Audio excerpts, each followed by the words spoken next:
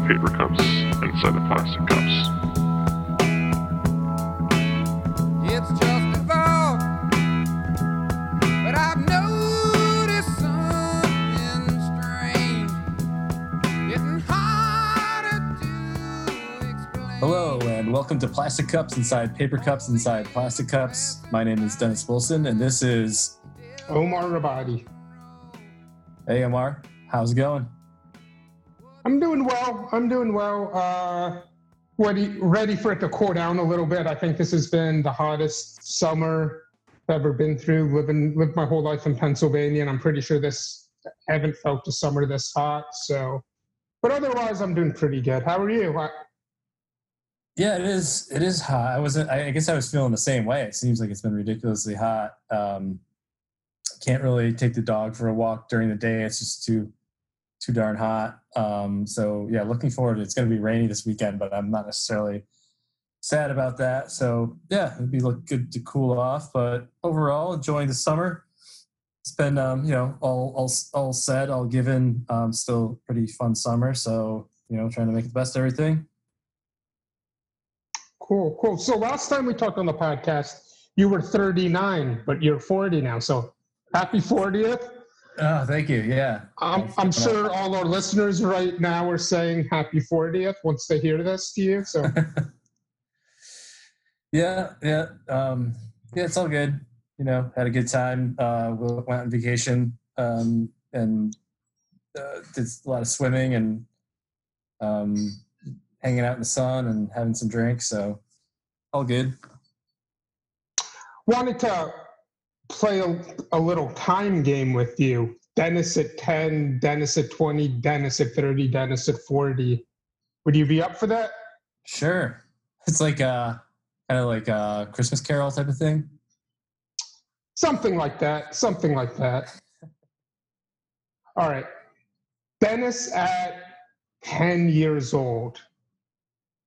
Where did you want to go on vacation at 10?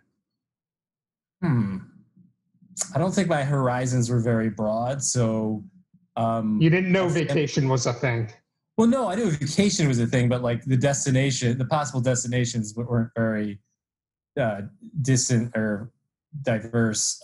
So our family used to go, our extended family used to go on take vacation all together, where our family on our mother's side owned a bunch of land. We all had like little camps on it. So that's what we did every summer. And it was like 2 weeks straight, which is crazy because a lot of people don't really take 2 weeks straight in the summer, but it was like all my mother's like brothers and sisters would take like 2 weeks, and we didn't have a phone.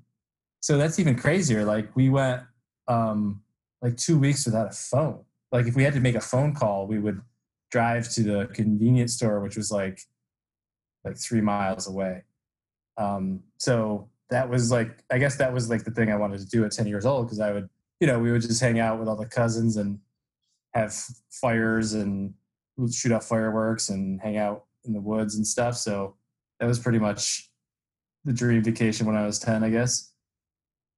Yeah, it is exciting when you're that age, just to be amongst your cousins and a big group of people, especially far, like that type of destination. Yeah. All right. So next up, Dennis at 20.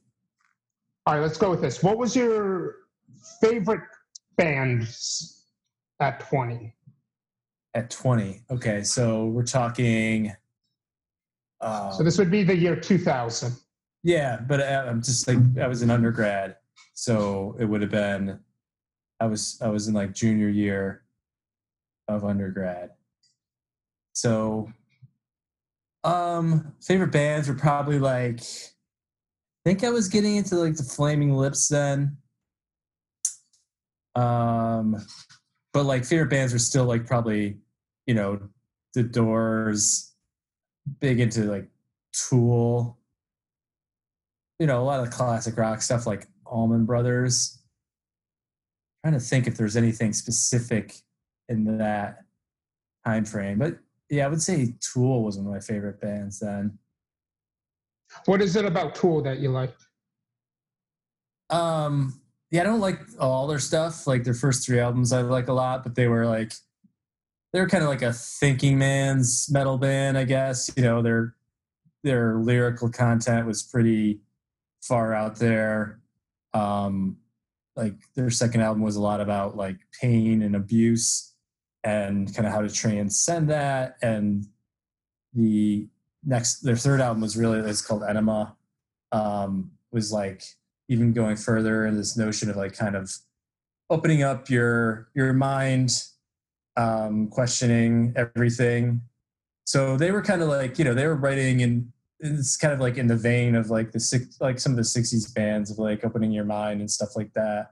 And then confronting, but like in a more kind of edgy way of like confronting your dark side and your darker, like darker impulses of human nature and confronting your fears and pain and stuff like that. So I found it like really, you know, it's pretty empowering stuff, especially when you're like, you know, 18 to 20. Cool. What Tool album would you recommend to people who haven't listened to Tool before? Yeah, I think it's their third one, Enema. Yeah, so like, yeah, because I think that's the pinnacle of their creative output, where they were making music that was like some of their songs are like 7 minutes long, and they're kind of progressive rock vein. There's still like challenging songs or like lengthy songs without being kind of like pedantic and too like proggy and like academic, I guess. So, and the lyrics are great in that. That's just like to me that's like a perfect album. That's cool. And for our listeners who don't know, what do you mean by proggy? Well, like prog rock is progressive rock, or prog rock is like, you know, where you deviate from the standard song structure and length of like, you know, verse, chorus, bridge, chorus. You know, like 90% of songs are like basically that of pop songs, and the song length is like 2.5 to 4 minutes or 2.5 to 3 minutes, because that was what like singles and radio airplay had traditionally been. So, and they usually they employ like long songs, you know, songs that shift in the tempo, time signatures and stuff like that, which is like most songs are pretty much, you know, a handful of chords and very templated approach is most pop music. And when I say pop music, I mean like most rock music, most classic rock, most alternative. Like, so it's like, you know, bands like early Genesis and Yes, and, you know, you could put Pink Floyd underneath that as well. But I think, you know, sometimes prog rock has like a negative connotation because it's kind of like overly complicated. Like a lot of prog musicians seem to think that the more complicated you make a song, the better that song is. So that's, you know, that's up for debate, I suppose. Yeah, you know, what's kind of interesting about that is I remember when electronic music first started to become popular, but electronic music was just as catchy and repetitive as like pop music. They weren't doing what, you know, the thing you could do with electronic music that you can't do or is much harder to do with actual instruments is you can do anything. You can go from any sound to any other sound, any tempo to any other tempo. But typically people don't really like listening to it. What people like are hearing, you know, they hear something at the beginning of the song, then maybe it repeats, and then waiting for it to repeat. And right. I guess prog rock was kind of, it was cool in the way that it was trying something different, but that doesn't necessarily mean that people are going to connect with it if there's no repetition, if there's no feeling of like, okay, it's coming back to that sound I like. Yeah, and I think it takes a certain kind of listener who wants to like, it's not like a lean back, it's kind of a lean into it and like think about the music and listen to it. Like, and I'm not saying that's bad, but it's definitely a more academic kind of approach to music than most people take, and that you're thinking about it as opposed to just like feeling it and passively listening to it. So yeah, and some of it, you know, so a lot of prog rock I don't like, but I like Rush, like Pink Floyd, Tool, I guess if you consider them prog. Yeah. I mean, I'd say I haven't listened to much Rush, but Pink Floyd, I'd say probably a mix, I guess, between prog and whatever we would call the opposite of prog, I guess, pop. Yeah. Because they definitely have a lot of catchy songs and songs that are proggy, but then they sort of come back to the hook that was in the beginning. Yeah, they have songs like Wish You Were Here or Money, which are like standard pop rock hits. There's songs, and then you have like on the same album, Wish You Were Here, you have like a Shine On You Crazy Diamond, which is like a 10-part suite over the course of 2 sides of an album. So it's like, yeah, they did both pretty well. Cool. All right, Dennis at 30. What were you doing for a living at 30? 30. Yeah, I was working as an editor for a Swedish consulting firm that owned media properties in the U.S. They were called Universum, and I ran we produced publications online and print for job seekers. So advice on finding jobs in certain industry verticals, how to create resumes, how to interview, and all that good stuff. So I was doing that at 30, and then I eventually got laid off from that job a couple years later, I guess. Okay. Dennis at 40, what is a place that you look forward to visiting that you've never visited, if such a place exists? Italy. We were supposed to go, we got married last year, and we didn't go on our honeymoon afterwards, and then we were going to do it this year. And then, we kind of were adjusting our plans, because Italy, we wanted to take 2 weeks. I wasn't sure I could take 2 weeks, and then the pandemic hit and all of that went out the window. So I think, we'll probably do Italy in 2021 if possible. So that would be the top of the list. And I mean, there's plenty of other places I'd like to go, like Portugal and Vietnam and other places like South America. But I think that's Italy's at the top of my list, Beau's list, and I think it's probably going to happen in the near future whenever it's possible to travel again. Cool. There you have it. Dennis through the decades. Yeah, I heard this term for travel called revenge travel, for people who are like, they can't travel this year. So they're like, in 2021, I'm going to like take a 3-week, trip through whatever. I'm not exactly sold that that's going to even be possible next year. I don't know if we'll be doing international travel, and it will depend on how that country is faring, I guess. And also how America's faring, because they might not let us go there. Yeah, they might not let us leave. They might not let us in anywhere. Right. There's that. All right. You might be tired of talking about yourself at this point, but you told me a pretty funny story a couple of days ago. Would you mind telling the story about why you called the police for the first time in your life? Oh yeah, like we were. It was the middle of the night, basically, like 3:30 in the morning. Is this what you're talking about? Yeah. This is what I was hoping. Yeah, and so, somebody started like making a lot of noise, like power washing the sidewalk in front of our condo building, and I was like, all right, well. At first, I didn't know it was power washing, but I was like, okay, it's going to go away. And it didn't. I looked out. I'm like, there's somebody power washing. It was like 4. Then it was like by 4 a.m. I was like, I'm going down there. And I went down and talked to them. I'm like, what are you guys doing? And they're like, we're power washing, which was obvious. I meant like, who? Well, it was this some sort of contractor, but at first I thought it was just the restaurant downstairs had paid to do it, but it seemed like I saw them the next day in the afternoon doing it across the street. So I guess maybe either the neighborhood association or the city paid this contractor to do this power washing. And so I went down there. I was like, "Yo, what are you doing?" And they're like, "Well, we got to do it now." And he said they had to do it now because there would be so many people walking in the sidewalk during the day. And we're in a pretty neighborhood.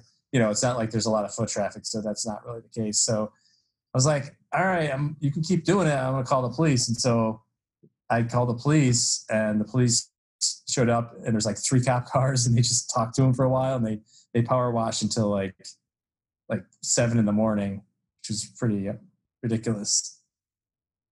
So what do you think happened there between the cops and the guys? Did they bribe the cops? Because you're not allowed to do that type of work after, I think, 8 p.m. in Philadelphia. So it's not like they could say, "Hey, look, we have a permit," or whatever. At least I could be wrong. Maybe there's some sort of weird 3:30 in the morning exception, but I don't know. What do you think happened where the cops showed up, but then do you think they just kept working after the cops left? No, they told the cops they would stop. I'm guessing it seems like because they were doing more than just one property, that it was some sort of city sanctioned, effort. And so therefore maybe they did have some sort of, because sometimes they do construction during the night when there's not traffic. And if there's a water main break, so there are, I think, exceptions to some of those things. So I'm assuming that they're like, we have, we're here on the city's behalf, and the cops are like, all right, if it was just if it was like one of the commercial storefronts that was having them just some random contractor, I think they would have shut them down, I believe. But I don't know. Yeah. Who knows? All right. Should we get to some mailbag questions? Yeah, let's do it. All right. So the first one, and I was even hesitant, should we read this question? Because it's a little bit out of line, but let's go ahead. So this is from David Assalone. Glad that's not my last name. Yeah, right. Who do you think is the true identity of Jensen? For those of you who haven't listened before, Jensen sends us a lot of mailbag questions. So we're not into revealing. We just assume Jensen is Jensen, right? Yeah, I mean, I think we take people at face value. So I don't know why Dave is who we know. We know Dave, so I don't know why Dave suspects that it's some sort of false identity. Yeah, maybe he's just watched too many movies. Partly lives in a fantasy world, Did he? He thinks everybody's has a metaphorical mask on. I don't know. I don't know what the deal with Dave is. Well, did he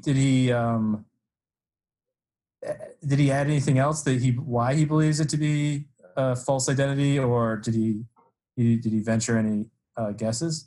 No, he just put, who do you think the true identity of Jensen is? Well, I think we need more. I mean, Dave, I guess we could explore that, but I don't have a reason to doubt it. But now I have to wonder, is Dave just trying to throw us off his scent? Maybe he is right. Jensen. Right, that's a good point. Dave could be Jensen. Right. Yeah, Dave does seem like Dave might not know he's Jensen. He could have a split personality machine. Like he kind of falls into his Jensen personality without knowing it. Yeah, that's probably why he's so desperate to know who Jensen is, because it feels so familiar to him. Yeah. So maybe we should have Emma, his wife, from Cemetery Talk, monitor Dave's nocturnal comings and goings to see if he's like sleepwalking and, writing emails. Yeah. Be a fun video to watch. That'd be a fun video to watch. All right. Next mailbag question. This is from Jared Jaramushi. I've been a lifelong sports fan, but it's getting harder and harder to connect with sports team. It seems like they're just owned by billionaires who don't really care that much about the team. They could just leave the city at a moment's notice and take the team with them. Further, they hold cities hostage, demanding public funding of arenas. Why don't cities just own these sports teams? Wouldn't that be a solution? Wouldn't it help people just connect more with the team if the city actually owns it, if the citizens actually have ownership in the city? There's a lot there. So I don't necessarily, I agree with the kind of the underlying sentiment that, sports has become so commercialized, and there's less of a connection with the players to the team and the team to the community. So I get a lot of that. I don't think that cities owning the teams is any solution, because if you think that teams are poorly managed now, which they are by these billionaires, then I think that would be a lot worse if cities tried to do it and wouldn't be able to compete. If they ran it like they run the city, they wouldn't be able to compete with, unless they were all the sports teams were owned by cities, that they wouldn't be able to compete on the market, because they wouldn't be able to run the business properly. And I guess that speaks to like my sense of how well a city could run what has traditionally been like a private enterprise. What do you think? Yeah, so I understand the emailer's sentiment, and I also understand your concern that cities wouldn't be able to run the team properly. What about a middle ground where you don't have just the league owns all of the teams and like assigns different general managers that act independently of each other? I don't know. I think that even would get away from, it would become even more commercialized and corporate if you went that route, because it'd be a singular, there would be even less a connection to the individual cities and communities, because, it would be like kind of like the overall strategy would be developed in headquarters somewhere in like New York City or something. And there would be like less and less connection to the people on the ground would have less autonomy to do the marketing and sales and whatever initiatives on their own. So I think it would become even more watered down. I think there's actually kind of a cool aspect of having this kind of balkanized approach where there's all the, like, they're individually operated within this kind of association kind of. So I don't think that would actually get to what was this Jared, what he has in mind, Jared Jaramushi. Yeah, I mean, you could have like each team, like there's a separate office in each city. I don't know if that ameliorates the problem at all, where they're not all just in one central headquarters. But I hear what you're saying. Like you probably have a little bit less innovation and a little, you wouldn't have as many, like take any sports league right now, you have 30 different owners from different walks of life and different ideas, and they've been successful in different types of businesses, and maybe they're bringing different ideas to the table, and when you put them all together they come up with new ideas. And but there's also a lot of owners who just don't run teams that well. Just because you're good at one thing doesn't mean you're good at running a sports franchise. But Yeah, I mean, I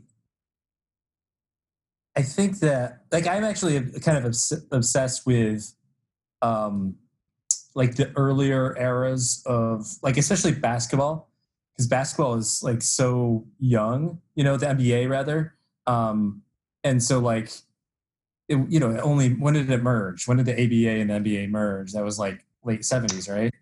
Yeah, somewhere around Yeah. then. So like it was kind of like almost like like that movie Semi Pro um with Will Ferrell, like very low budget, very every kind of team was like kind of doing their they would show like they would do like these like halftime promotions to get people into the arena, and like the designs of like the jerseys and logos were all kind of like all over the place. Um, so I actually like that, and that's kind of going the other direction of what Jared was proposing of being like that was when it was very localized. So I think that's what if you want to get back to that, like find a way to ensure like maybe you could find a way that ownership needs to be localized more or something like that, but like and create more autonomy in the individual franchises. But I do like that era. I think it's like when there was like the Rochester, New York team, like small market teams and stuff like that. I do think that there could be. I've always thought that there could be a way to bring back that kind of like an alternative league, like a semi-pro league. You had to find the right sport and the right opportunity, like the right timing to be like, yeah, this sport has become so corporate and so like the players just shift around and the owners have no relation to the city, that you could find a way in to create some sort of semi-pro league that could catch on with like a hipster type community. So I don't know how that would actually take place, but I like the idea of having teams that are really kind of more just about the city and not just like big money.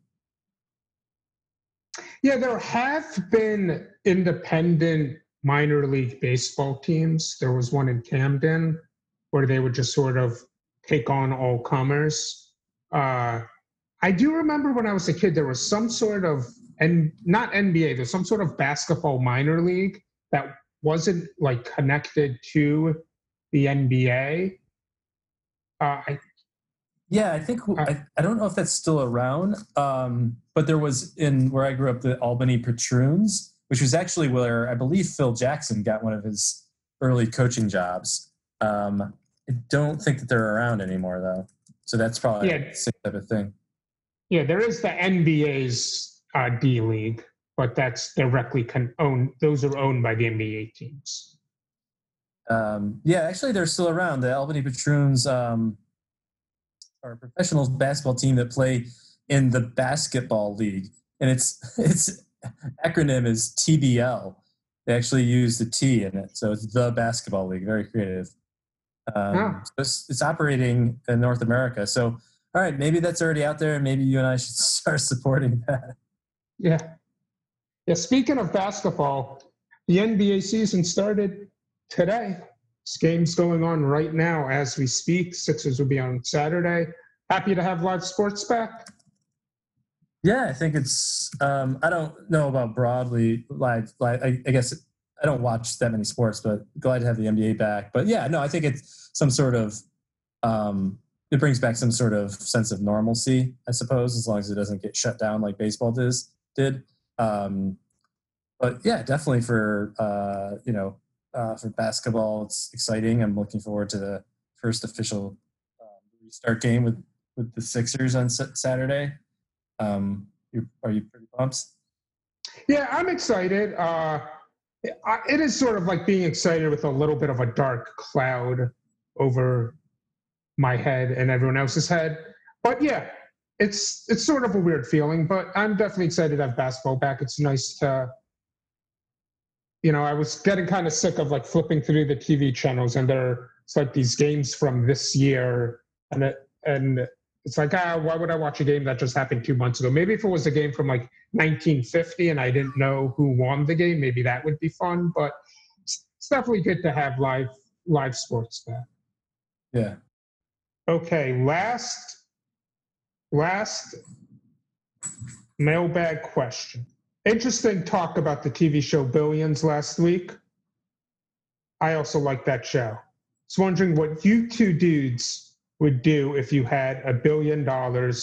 And please, other than give money to charity or help people, it's enough grandstanding on this show without my question contributing to it. There's enough From Bob. Jesus, like some of these, I don't know. Some of these, Yeah, the questions are getting more combative as time goes on. yeah, combative. That's the word. Last week or the week before, last week I think it was. They were calling us boomers.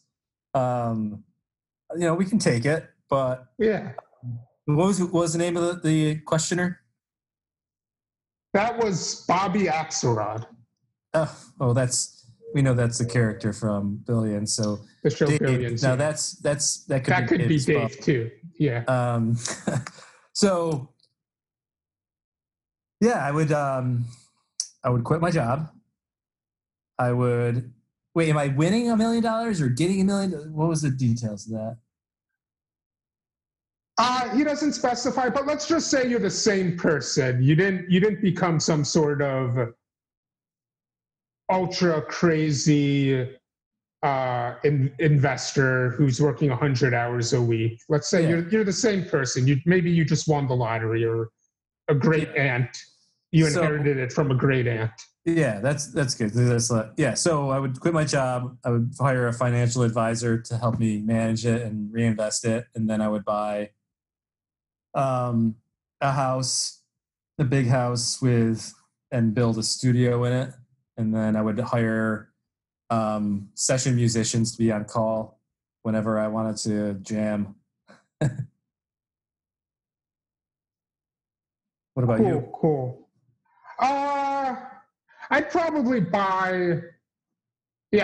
just buy a house without cost for like how much it costs. I'm like, not that I don't like the house I live in, it's fine, but maybe something a little bit cooler, or maybe just have this house fixed up a little bit. I'd probably get a personal chef to like not cook in my kitchen, but just to bring me lunch and dinner 4 or 5 times a week. Just order takeout as much as I want. The other times, I might cook once in a while, but probably not. That's a good idea to have a chef.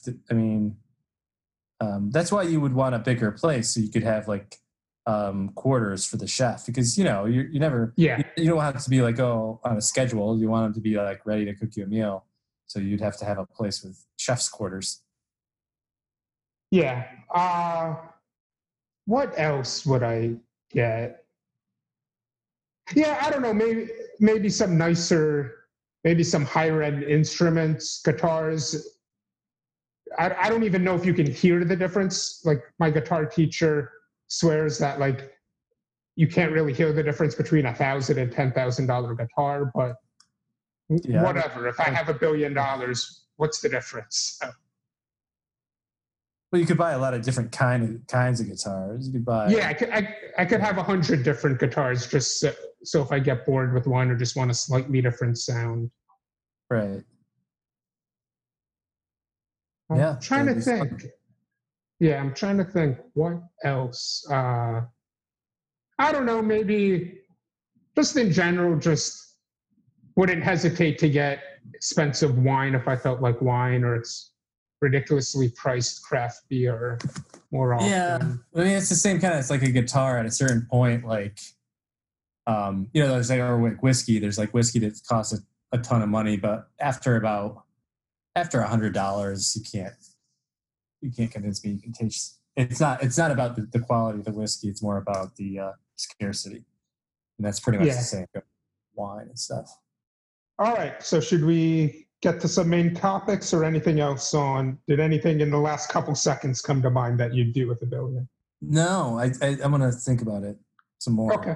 But yeah, it's pretty straightforward for me. And also just like, I guess it's not buying something, but I'd travel.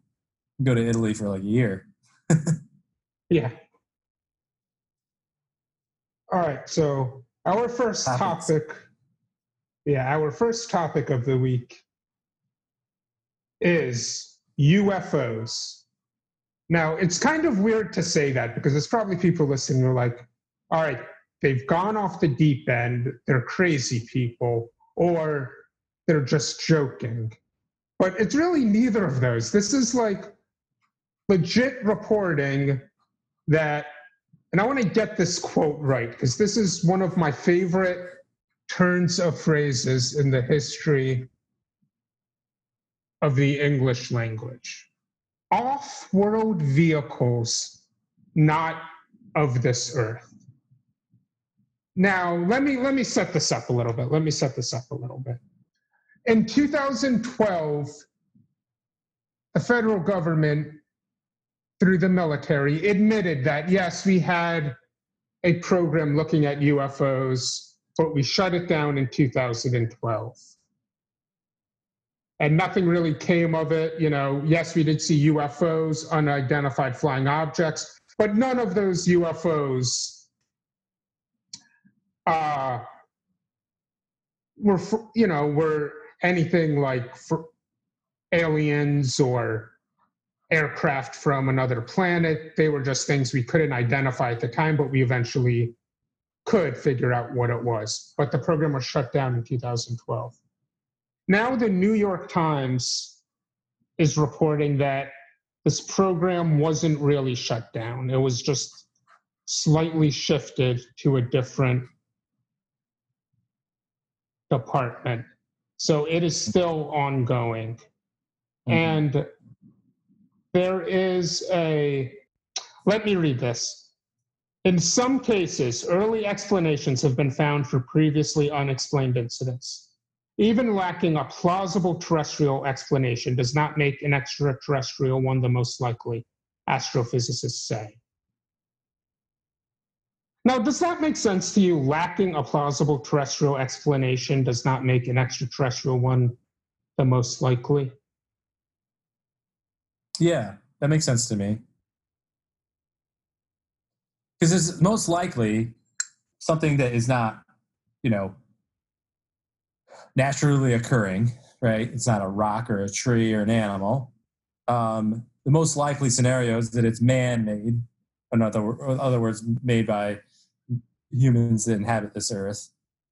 So I don't think because we can't explain it, because we're not familiar with how it was produced, that we assume it was produced by some entity outside of this world. So that makes sense to me. Okay. So let me read you another part. So Eric Davis, who's an astrophysicist, who was a subcontractor and a consultant for the Pentagon's UFO program since 2007, said in some cases, it was determined that the materials they found, we couldn't make it ourselves. And then the money quote, also from Mr. Davis, who now works for the Aerospace Corporation: off-world vehicles not made on this earth.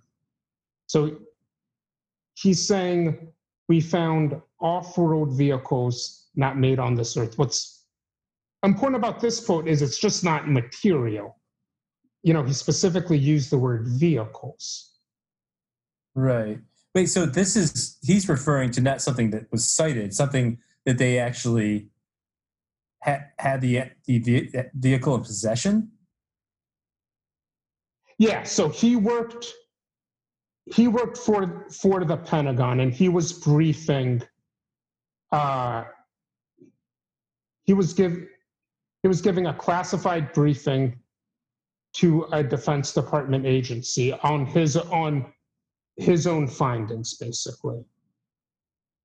The findings, and this is based on a aircraft or vehicle that they had in possession.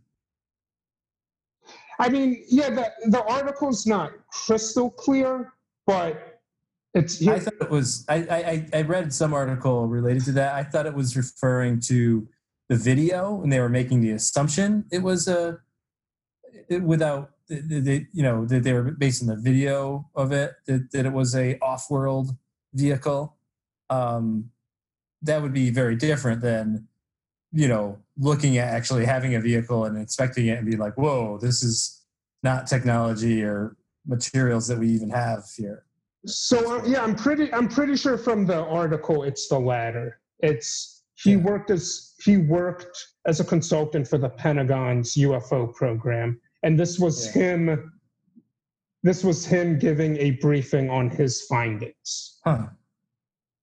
Well, so yeah, I've never been a person to believe in UFOs or aliens. It even feels weird saying the word aliens, but this, I wouldn't say this convinces me, but it at least puts me in like the 37 category, as into the idea is just kind of crazy. Not that I don't believe it's possible or even likely that there are other planets that have intelligent life or non-intelligent life, but the idea that something was able to come to Earth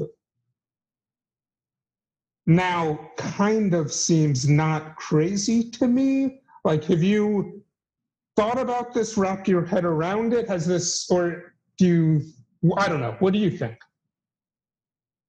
Yeah, I mean, I don't think it's outside the realm of possibility that there are alien life form. But the thing is, like, we know that for us we've put out our feelers to the degree that we can. We've sent, Mars probe and other things far out into the solar system. And with our level of technology, we know that we haven't found anything, and that to find something would be tremendously difficult because, we feel fairly confident within our solar system that there's no, humanoid life. So for an alien to traverse whatever it takes to get to our world, they would have to have such advanced technology that would they just be like kind of trolling around up in the sky? What would be the purpose of that? They would clearly be able to observe us or do something, land and take over what would be the purpose of just like kind of hovering over the ocean somewhere? It seems kind of like most likely that it's more like a foreign entity is spying on us, like foreign country, as opposed to an alien. Like, I don't know why they would just be kind of hovering around or they could be collecting information. Like they could be like, well, there's this new planet, there's people and other animals on it. Let's sort of use our technology to pick up sound waves, to take images, to take video clips. Yeah, I just think that it's still like, I saw that video and they're like, oh, what is that? It's like moving totally against the laws of what we believe to be the physical capabilities of an aircraft. I don't know. I still looked like a pretty close approximation of what our aerial vehicles are. Yeah, I agree with you. I agree with you as far as the video clip goes, but I don't think this article isn't talking specifically about that video clip. This guy was paid to distinguish the difference between what's a possible off-world vehicle and on-world vehicle. Well, I mean, to take him at his word, then that's crazy, and he's confirming there's alien life. I'm just like, I guess because I'm so skeptical of the possibility that I don't really necessarily either take him at his word or that he even knows what he's talking about, because I don't know what the U.S. government or other foreign countries have in terms of technology. And what if he's just not privy to some crazy, crazy stuff that's going on by some covert parts of the government? So it's either tremendously wild, but again, he's not this is not coming from like an official government statement. So either he's attesting to something totally wild and there are aliens, or it's just like he has kind of a myopic view on what our capabilities are. But you're right. I think it's a, it's not like just some Yahoo, it comes from a pretty interesting source. Yeah. So is it possible that the government has always been telling the truth about aliens and UFOs, and now they're lying to us for some reason? Is that a possibility? You mean they've been telling the truth that there aren't aliens and UFOs, but now for some reason they want us to believe it? Oh, so they were telling the truth, but now they want us to believe it? Yes. That was my thought, is that it's like it's a cover for something that might have gotten leaked from the U.S. government's, R&D, and that they're trying to kind of create a cover up so that maybe the other countries don't think we have some crazy technology. That's what I think is. I don't know. I mean, I'm gonna have to read about. I did read some of the article that mentioned the off-world vehicle, but I would think that would be more likely scenarios if they were like trying to throw like China off the scent of something. It's an interesting idea. What about you?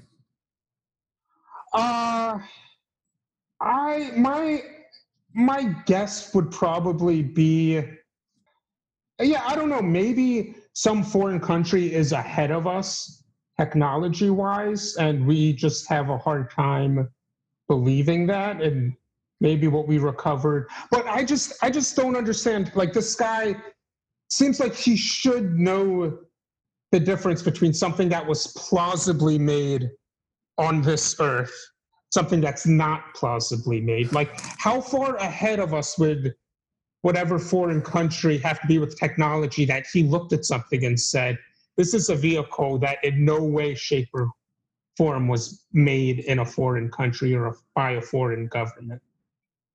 I don't know. I'm just going to say I believe it's off-world vehicle. Well, that's the thing, though. Like, this guy was consulting for the U.S. government, so clearly if the government didn't want him to talk about it, it would be highly classified, and they wouldn't let him talk about it.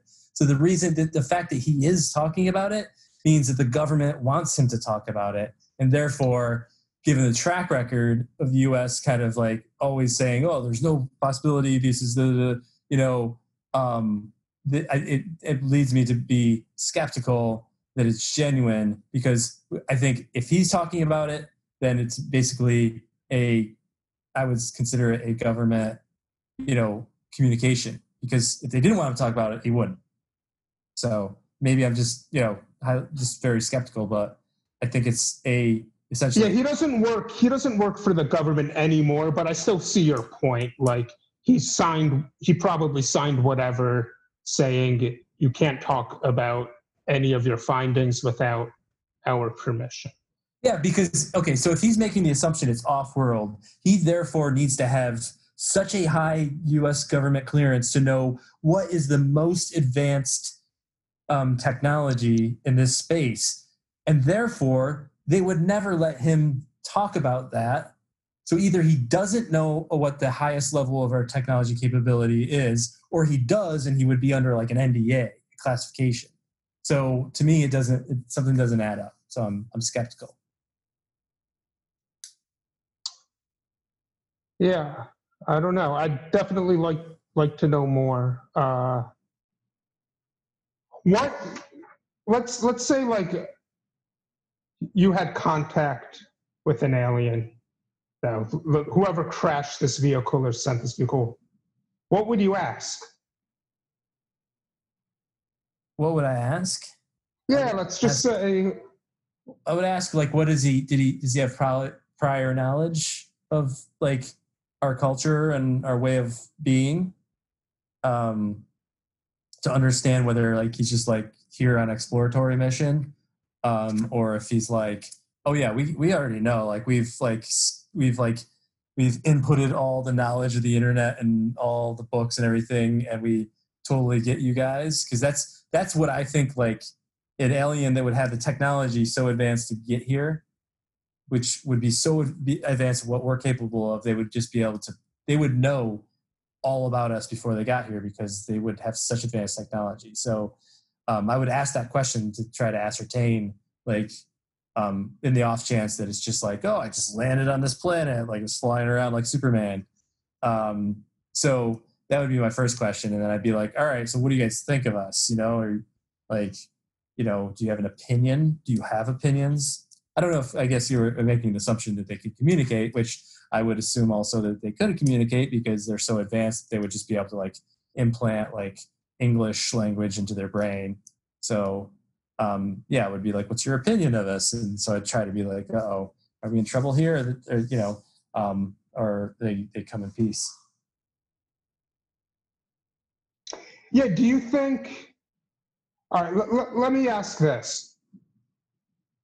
Would you prefer a world in which we find out definitively that this really was an off-road vehicle, or a world where we find out this guy was crazy or just wrong?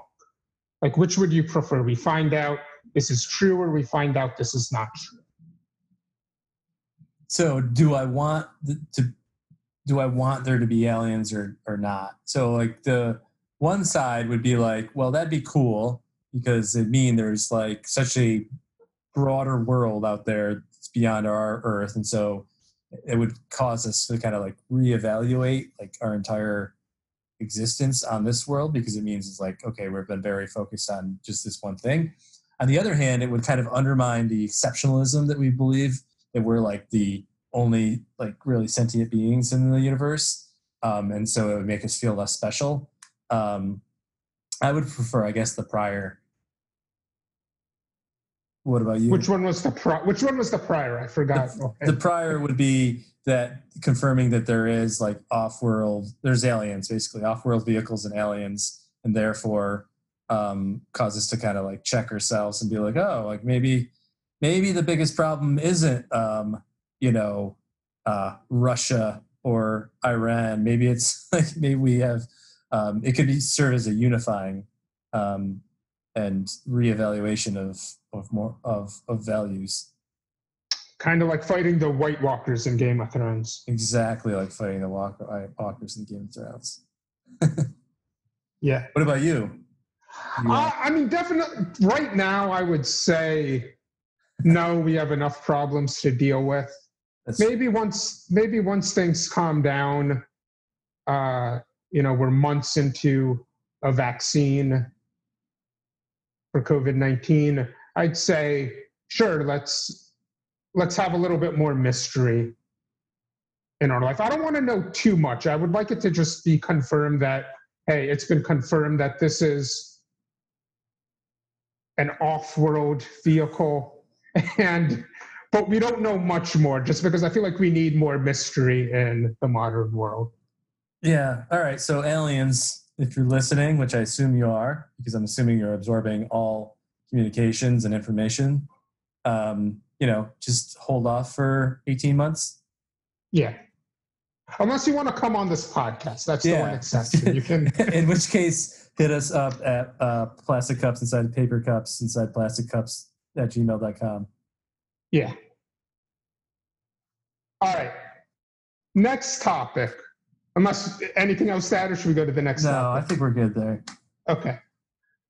Last week, we got a really good question about the history of the term "in a pickle." Right. And off the top of our heads, we had some ideas of what that phrase meant, but we didn't, or the history of that phrase, but we didn't know precisely. And this week, the situation is kind of similar. I did a little bit of research on the matter, but it's kind of murky. There's a lot of too, actually. Yeah, there's a lot of disagreement about the history of this phrase. So, should I go first, or do you want to go first? No, you go first. You probably did more research than me.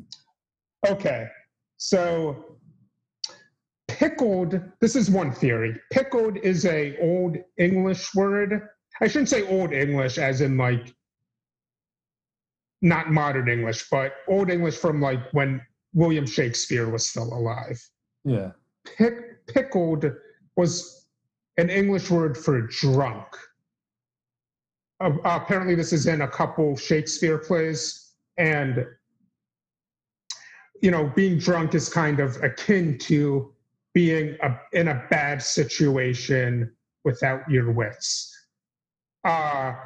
Being drunk isn't always that, but I guess it is sometimes. So I don't know. That's one theory, that being in a pickle is kind of like being drunk. So if you say you're in a pickle, it's kind of like, even though you're not drunk, you might as well be drunk because you're not as capable as you normally would be. Right. Yeah. All right. The second theory was there's a Dutch word, pekkel, which basically means to sit in the pickle brine, which I guess if you're anthropomorphizing pickles, you would say that's like an uncomfortable situation to be in, where you're just stuck there and it's not feeling good as things are being done to you. Yeah, it's like very acidic. It's a hostile environment to bacteria. It's like it's an acidic and very tough environment. So yeah, I get that. Yeah, so that's the second theory. All right. The third one is my favorite of the three. And it's kind of similar to number two, but the idea is when something goes from whatever it was, whether it be a tomato, a cucumber, a Jolly Rancher, a liquid, into a pickle, the things are being done to it and it isn't doing anything. So it doesn't have control over what's happening. Outside circumstances have control.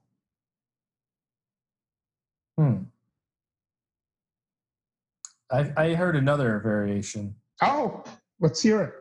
Yeah, that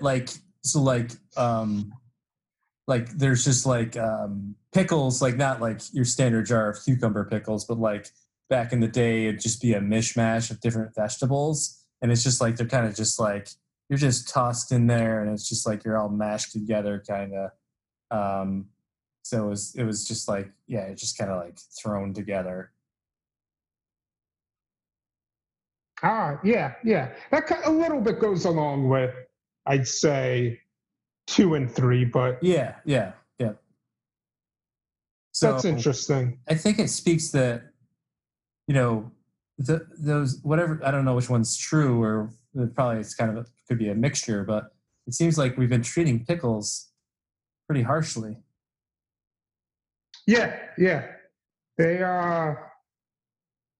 And it's interesting because I feel like there are a lot of phrases like this where we all say them and repeat them, but we don't really know where they come from, and it's kind of fun to trace back.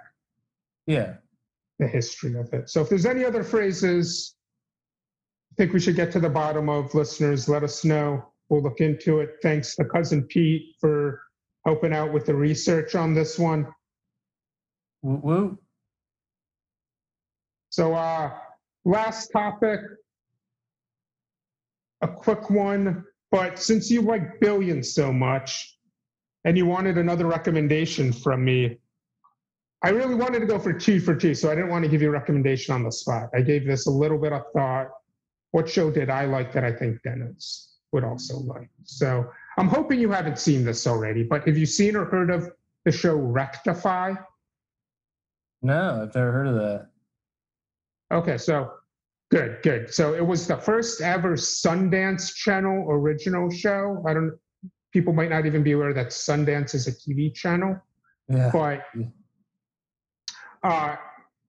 it's a really cool show. It's beautifully shot. Like you can tell it's not shot in some soundstage in Los Angeles. It's shot in the South, and I'm pretty sure on location in Georgia, maybe some other spots in the South. But everyone has either a convincing or an actual Southern accent in it. You kind of really feel like you're in the small town. It's about someone who has just been released from prison. I think he's in his early 30s. He had been in prison for about 17 or 18 years on the charge of murder. He gets released because new DNA evidence is released, but he's not exonerated of the crime. He's let out of jail because the conviction has been vacated, but it's not like he's in the free and clear. He knows there's a good chance charges going to be brought against him. But what's really cool about the show is it's just kind of like a psychological drama about him re-entering society. I feel like there's so many movies where there's the wrongful conviction, the guy gets released, and then there's just jubilation and celebration. Where in this case, it's about the psychological horror and trauma he underwent and his attempted reintegration into society. And yeah, So it's a real knee slapper. Yeah. It's definitely a dark show, but there's a lot of humor in it.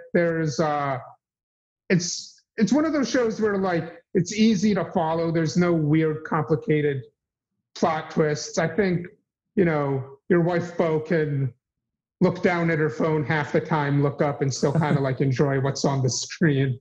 I think it's a great show. It's one of my favorite shows of all time. I think you'd probably enjoy it. I think listeners would probably enjoy it too.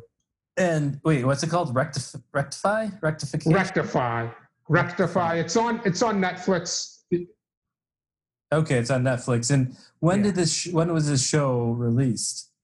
Came out in 2013. There were 4 seasons of it. I think it's only about 6 to 8 episodes a season, something like that. So it's not too many episodes. It doesn't, keep going on and on. Cool. I'll check it out. I actually have a recommendation for you, I realized. Oh, cool. It actually comes by way of Cousin Pete, Californication. So I have seen Californication. Okay. Yeah. So we started watching it only about a week ago, I want to say. Already through like halfway through season 2. I like it quite a bit. I don't know. I feel like it came out so long ago, and like I don't know. It was like back in those days of like early days of like I Lost and some of those shows, like the early days of like kind of these good TV series. But I guess the name was kind of dumb. I always thought, and I didn't really think much about it. But then Pete recommended it, and yeah, it's like got a lot of rock and roll lifestyle and like references and stuff, and I like it quite a bit. Yeah, I like it too. I will warn you that it is one of those shows that goes on way, way too long. Like I think the first 2 seasons are pretty good. I think there's like 9 seasons of it. Showtime is kind of famous for never ending their shows. Yeah, but I think there's 7 or 8 seasons, but yeah, I could see that because there's a bit of repetition to the main character, Hank Moody. Yeah. But so far, I'm still very much into it. So Pete mentioned he liked 3 and 4, I think, the best. So I'll ride it out for a while. But right now, I'm still in the falling in love phase, as it were. Yeah, and the main character is Fox Mulder from X-Files, if there's any X-Files fans listening, which I think I watched a few episodes here and there. I never got super into it, but it was really good for like network television of the era. Yeah. I remember watching it, I guess in middle school maybe. And there were some episodes that were like really good and some that I was like, eh. Yeah, I kind of want to get back into it though after my new rekindled interest in off-world vehicles. Yeah, I know. Next thing you know, you're going to go to, what's that place in New Mexico? Roswell, New Mexico? Roswell. Apparently, speaking of Roswell, so put whatever stock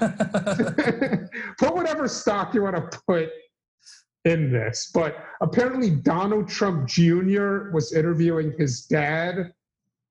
This is in the New York Times article. And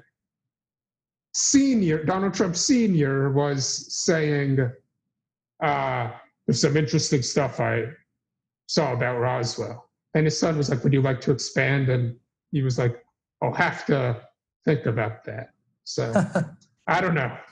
Well, I mean, we don't trust anything else he says, so I don't know why we would do this. But well, I have to say I was on a Bigfoot kick for a while. And we'll have to save that for another episode, but I don't know, not for nothing. Bigfoot is pretty interesting. I'd love to do a topic of Bigfoot. Okay, let's come back to that. Let's come back to that. All right. Anything else, or should we sign off? We probably wrap there. We're a little long in the tooth. Yeah. All right. Thank you for listening, everybody, to Plastic Cups, Inside Paper Cups, Inside Plastic Cups. Farewell. Farewell. Peace out, everyone. What am I gonna do when the aliens get here? Option is powered up enough to feel that landscape. 2.7 in the cockpit, chemicals rise inside and across. From the Mercury astronaut, George Austin, from the economics liberation in Boston. Massachusetts protected by the Army and Red Berets. Special effect units, navigational training, 4 altitudes, 3 compulsive rates. Phoenix, Arizona, Yalona, aliens looking in my face. Reserve Marines, coming in. Aliens. Coming in. Aliens. DC, stop. Teen, Texas, stop. The grayish blue flying saucer, we flowing. The highway that night, the orange beam coming down was right. Truck stop, not a myth. Remember that light. The orange beam, not a myth. Remember that light. Observation, not a myth. Remember that light. You've been abducted by yes.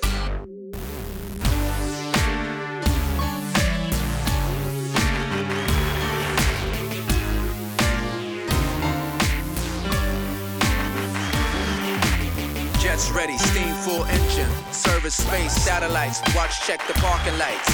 Connect the inputs in. Protected by steel, copper and tin. Gasoline thrust, 17.10. Observation, aliens under frustration. Kamikaze gear, security information. Close your windows, send men out to post. Hold your location, look around. That's right, we moving up downtown. Closing in, hosing in. Stop. That's right, we dozing in. You moving with the heat, we come frozen in. Stop.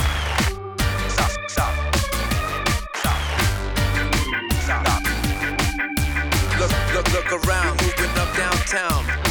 Look around, that's right. Protoplast and protection suit, 4 o'clock in the fire engages. Aliens. A telephone code, Earthmen, you know it was us. Aliens. With 2 cans of that's right, became dangerous. Aliens. Stop. Aliens. That's right, look around, moving up. You've been abducted. Aliens. That's right, stop. Look around, look around. Aliens. You've been abducted. That's right, round. Stop. We moving up downtown. Coming in. Aliens. Coming in. Aliens. Coming in.